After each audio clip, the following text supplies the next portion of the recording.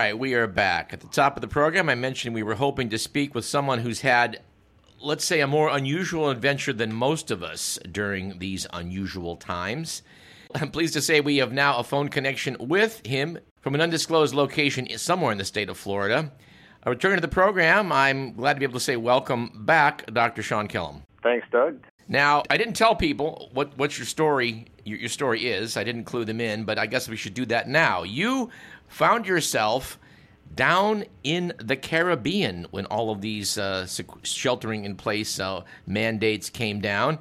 And therefore, while the rest of us were complaining about being stuck at home, you and your lovely wife were stuck on the island of Grenada.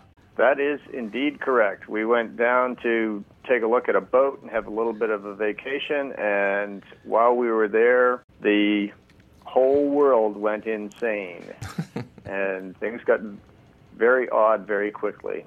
Island of Grenada, if it's known at all to people, is for that little truncated invasion that the Reagan administration pulled off back in the 80s. I guess that all things considered, it's a nice place to hang out, at least for a while. Oh, it's an absolutely beautiful place. It has a very literate population, generally nice people. It's very small. There's only 110,000 people on the entire island. It's very mountainous, so the roads tend to be sort of like being on the Wild Mouse at Pick Your Amusement Park. Well, a lot of people are talking about how the wealthy are fleeing to exotic locations. I think that David Geffen was roundly hooted when he was talking about, weathering the storm on his yacht down somewhere near you, somewhere near Grenada, and people thought that was pretty ridiculous. But a lot of folks, I think, would have a fantasy about riding this thing out in a tropical paradise. But I guess you conclude then that that's maybe not all it would cracked up to be? Well, if you happen to know in advance, like several months in advance, that there was going to be a pandemic and that everything would be closed, then sure, you could have a grand old time. But you would have to have prepared your house with 3 or 4 months' worth of food and, of course, water, drink, and so on. That is not how it all went down. When you're sort of going along, and one moment you're having a lovely vacation, and the next moment all the restaurants are closed, all the major grocery stores are closed, and the only place that you can buy food is in a mom-and-pop store, and the mom-and-pop stores are only open from 8 o'clock until noon, and they're only admitting one person at a time. So the line in the mom-and-pop stores was literally down the street. So you'd see 40 or 50 people lined up 6 feet apart, trying to buy groceries. So were you able to get enough food to keep you going? We actually got pretty lucky in that we went into a store just before they put the quarantine in and got a fair whack of food, not hoarder level food, and then we were able to buy fruit from the farmers who had little stands at the side of the road. Okay. So even that, you had to line up within 6 feet apart.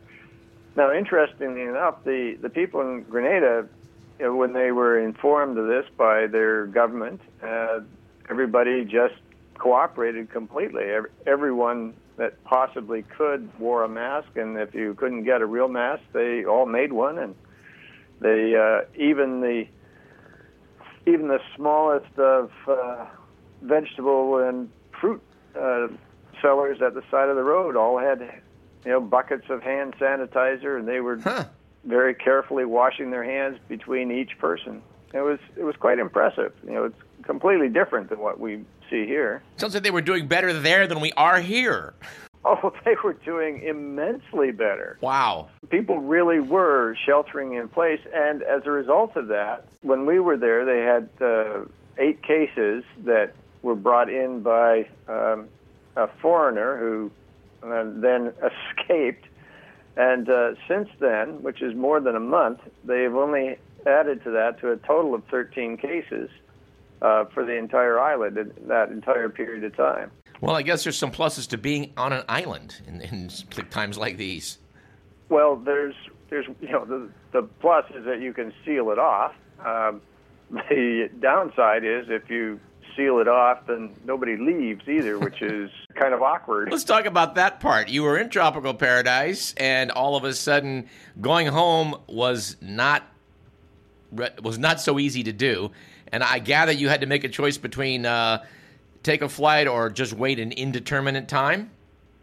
That's exactly right. We rented a house, beautiful place right on the ocean, fantastic view, the whole 9 yards, and paid for it all in advance, thinking that we just sort of sit there for a while. And we'd been there for 5 days, and the embassy contacted us and said that they were chartering a plane, and if you didn't get on that plane, which you also had to pay for, then you had to be prepared to be in Grenada for an indefinite period of time, and they were talking in terms of 3 months or more. Ow, ow, ow, wow. So, needless to say, you made the flight.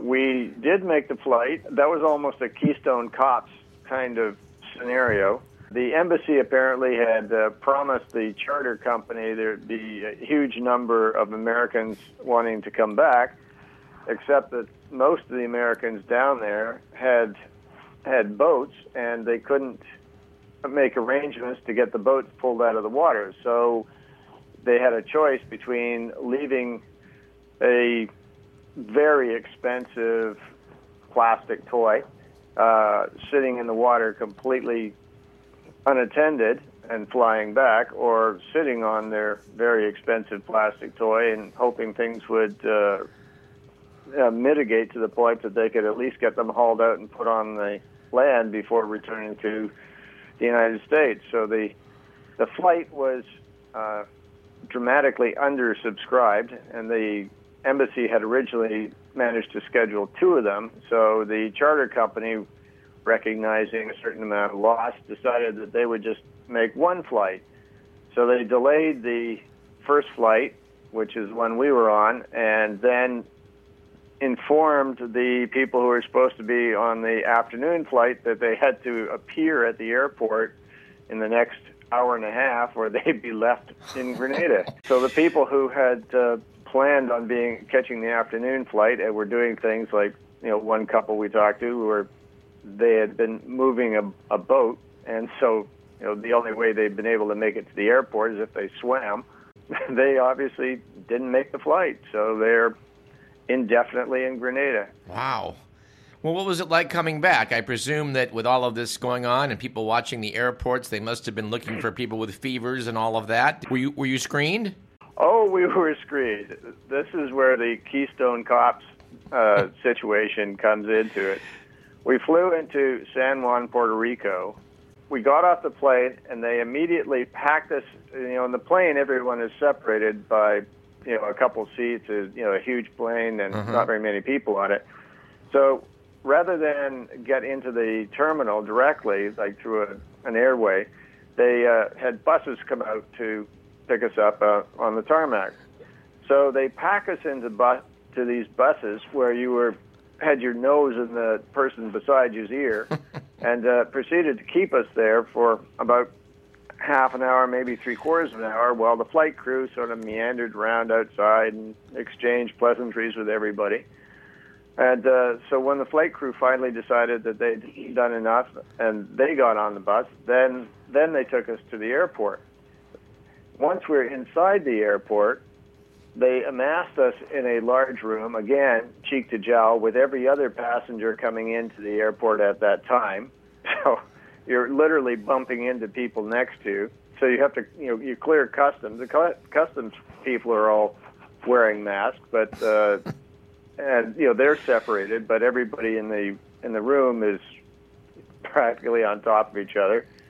Then they take you out and put you in another room with even more people, and one by one take you forward to take your temperature and answer a series of questions. That was by the health department. So if there'd been anybody in that group that had the virus, then that entire group would certainly have got it. You couldn't have asked for a situation that would spread it better than that one.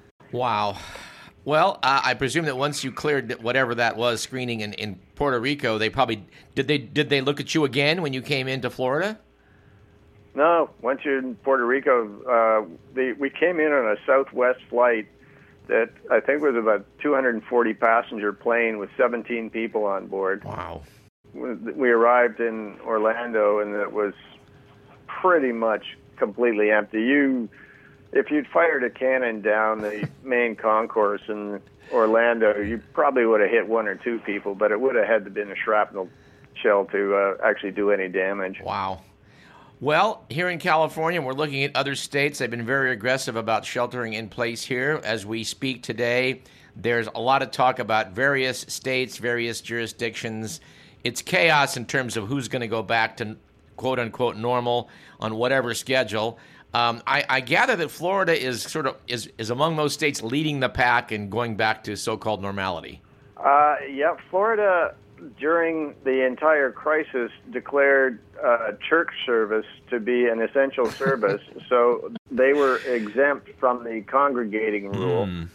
So those who were so inclined could go to church and sing praises and be right beside everyone else in the congregation. There was some decrease in the number of people on the roads and in the stores, but it seems almost everything is open. Home Depot, Lowe's are open. All the grocery stores are open.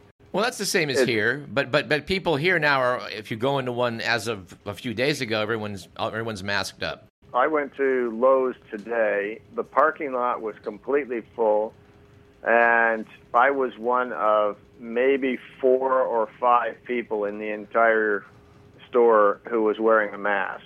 And I've spent my career wearing a mask, so it wasn't all that onerous for me. But I also know that the mask is not going to protect you. It's to protect other people from you. So the vast majority of the people in Lowe's were not particularly concerned, it would seem.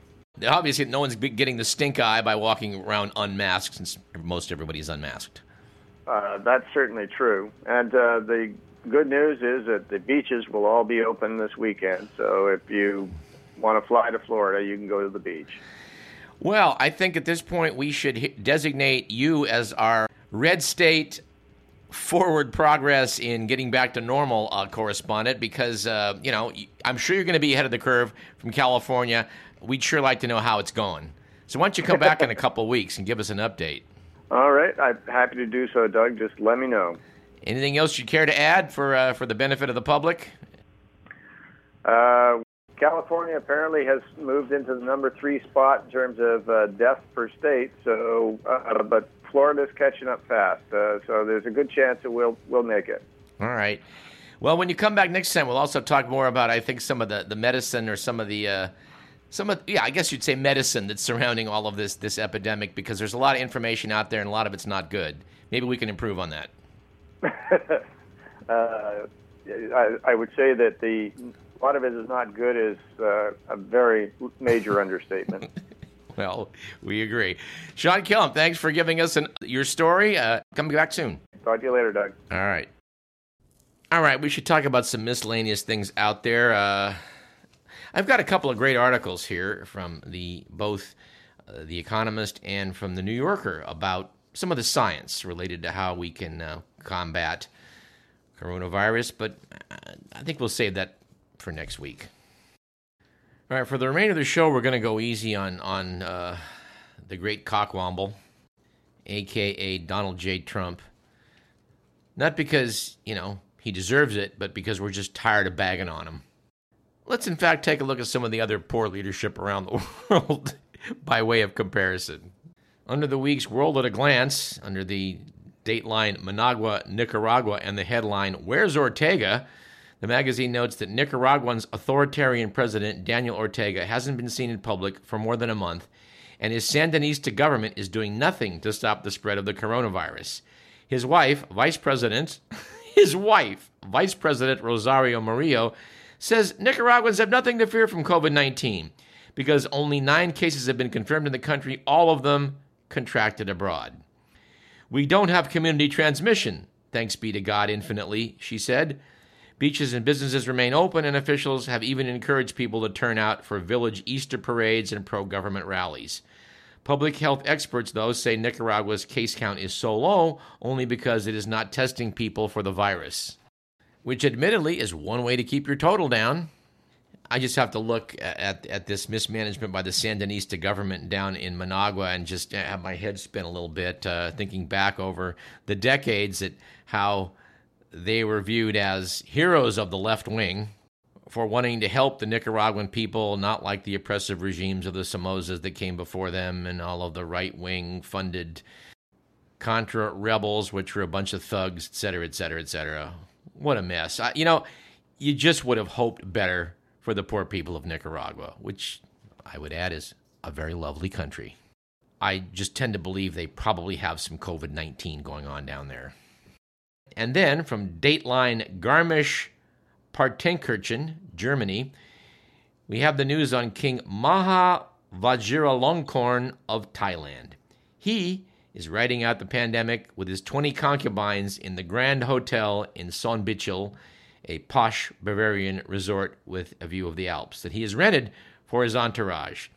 But it should be noted that last week, the 67-year-old king flouted Germany's stay-at-home order by making the 12,000-mile round trip to Bangkok to celebrate Chakra Day, a festival that commemorates the establishment of his royal dynasty. Reportedly, his subjects are not pleased with the king vacationing while they battle a virus that has so far infected more than 2,600 Thais and killed at least 43. A Thai language hashtag that translates to #Why do we need a king was used some 1.2 million times in a single day, even though criticism of the monarch is punishable by 15 years in prison in Thailand. It's too bad. The last king they had was well respected and widely regarded as not a jerk. I should note at this point that Miss Macmillan is pointing out that if he was king and had the option of outlasting the pandemic in the Bavarian Alps with 20 concubines, he'd probably take that option. All right, in the past few weeks, I've had more than one conversation with people on the subject of fever. We mentioned on this show a few weeks back of some doctor was on a radio program being asked about fever, and, well, she gave the usual answers that we doctors give when asked those questions. This was revisited in an article in New Scientist in their April 11th issue by Linda Geddes, titled The Fever Paradox. The subheadline was, "Fever can be deadly, but in moderation it could have some surprising upsides." Let's take a few minutes to talk about this. Oh, and I apologize in advance for the fact that the temperatures in this article are given in Celsius, which is vastly inferior to Fahrenheit. The article starts out noting that as news about coronavirus spread around the world, paracetamol soon began to disappear from shop shelves as people stocked up at home. I do have to explain at this point that the British and other nations referred to acetaminophen as paracetamol, better known to you and me under the brand name of Tylenol. I have a very brief and slightly humorous story related to that, which I must relate. I was in Thailand many years ago, back when they had a better king, and contracted some sort of nasty little tropical virus of some sort. I felt pretty bad out on Thailand's Phi Phi Island. Yes, a lovely place, despite the name. And for a couple of days, I just was not feeling well, feverish, just feeling horrible. Someone, I don't remember who, a fellow camper down at the beach, I think, in a tent, offered me some paracetamol, and I said, sure. And oh my God, it was miraculous how much better I felt. I asked him, what is this called, paracetamol? This stuff is great. And so I promptly looked it up and found out, yeah, it was Tylenol, which normally for me doesn't work all that well. But, that one night on Phi Phi Island, it saved the day. Anyway, back to the article. We tend to routinely use drugs such as paracetamol or ibuprofen to try and bring down a high temperature, believing fever to be, at best, a passive and unwelcome bystander to infection, and at worst, a direct contributor to our illness. Yet, notes Linda Geddes, mounting evidence suggests that fever may in fact be a strategy the body uses to ramp up its defenses. Normal body temperature is generally thought of as 37, although anything between 36.5 and 37.5 is considered normal. However, once your temperature hits 38 degrees Celsius, you officially have got a fever. The article goes on to describe how it is that if your temperature rises too far, that can be fatal. Our cells begin to die, releasing proteins into the blood that can damage the kidneys and other organs, resulting in their failure. The exact temperature this happens probably depends on the source of the person's fever, as well as other factors, such as how hydrated they are. The number 40 degrees scares a lot of doctors, said Mark Peters at the Great Ormond Street Institute in London. Oh, for those of you used to Fahrenheit, that would be 104. Notes the piece, even so, many hospital doctors will routinely give fever-reducing drugs as soon as the patient's temperature hits 38, which would be 100.4 Fahrenheit. The piece notes that even a mild fever does come at a great metabolic cost. Raising your body temperature by just 1 degree Celsius requires a 10% increase in energy expenditure. Fever is also associated with higher pulse and breathing rate, puts additional strains on the heart and lungs, and just plain makes you feel bad. But as that doctor pointed out on the radio, and we pointed out on this show, we do this for a reason, even if medical science imperfectly understands it. In fact, to that point, notes the article, fever-like responses are observed in many organisms, suggesting fever's evolutionary origins may stretch back hundreds of millions of years. Even some plants have been shown to increase their leaf temperatures in response to fungal infections, while cold-blooded creatures will deliberately raise their body temperatures if they have an infection by sitting on a hot rock. For instance, in the case of the desert iguana, not being allowed to do so was seen to cause a 75% reduction in survival rates. That suggests fever might not be all bad. Things that have a very high metabolic cost would not be preserved throughout evolutionary history unless they came with clear survival advantage. The idea that fever might actually have medical benefits goes way back. Hippocrates claimed that those who cannot be cured by medicine or surgery can be cured by heat, and those who cannot be cured by heat are to be considered incurable. Oh, now, come on. What happened to your oath? In 1927, the Nobel Prize for Medicine was awarded to the Austrian physician Julius Wagner Jauregg for his discovery that triggering a high and persistent fever by inoculating people with malaria could treat their syphilis. The malaria was later treated with quinine, which was a little more reliable. Nevertheless, the piece notes that fever can feel unpleasant. Many of us feel glad when our temperature drops. From all these perspectives, it makes sense to want to bring temperatures down as quickly as possible. And that's certainly how the medical profession views things. Correcting fever has become a routine part of intensive care practice, almost to a point where it's not discussed. But there are hints we might be missing something. Take the common viral infection of chickenpox. In a study of 70 children who weren't given drugs known to reduce fever, they recovered faster. Likewise, a study of 56 people infected with one of the viruses that causes the common cold found that those who took certain fever-reducing drugs remained infectious for longer. Anyway, the article does not come to any firm conclusions, as is so often the case in medicine. But the punchline of this is, if your fever is mild and you aren't in great discomfort, you might want to remember what's going on inside of you. Permitting a fever in the viral condition is likely to allow your immune system to do its job better, as it has been designed by millions of years of evolution. And there you have it. But I have to laugh that even after putting out this wishy-washy conclusion to the article, they had to put a disclaimer on there. This article is not medical advice. Very high temperatures can be dangerous. If you're feeling unwell, seek the advice of your doctor, especially if your fever is accompanied by other symptoms. Yeah, the art of medicine is an art, and it's frustrating sometimes. I apologize. All right, Mr. Moon tells me I got about 4 minutes left. I have a choice between a New Yorker article on Dr. Anthony Fauci, which is quite a good article, or an excerpt from an amusing book titled Who Gave Pinta to the Santa Maria? And I'm going to go with the book. I'll hold Dr. Fauci in reserve. You know, I bought this book many years ago thinking of a joke in the class notes by my good friend Dr. Joel Holtz.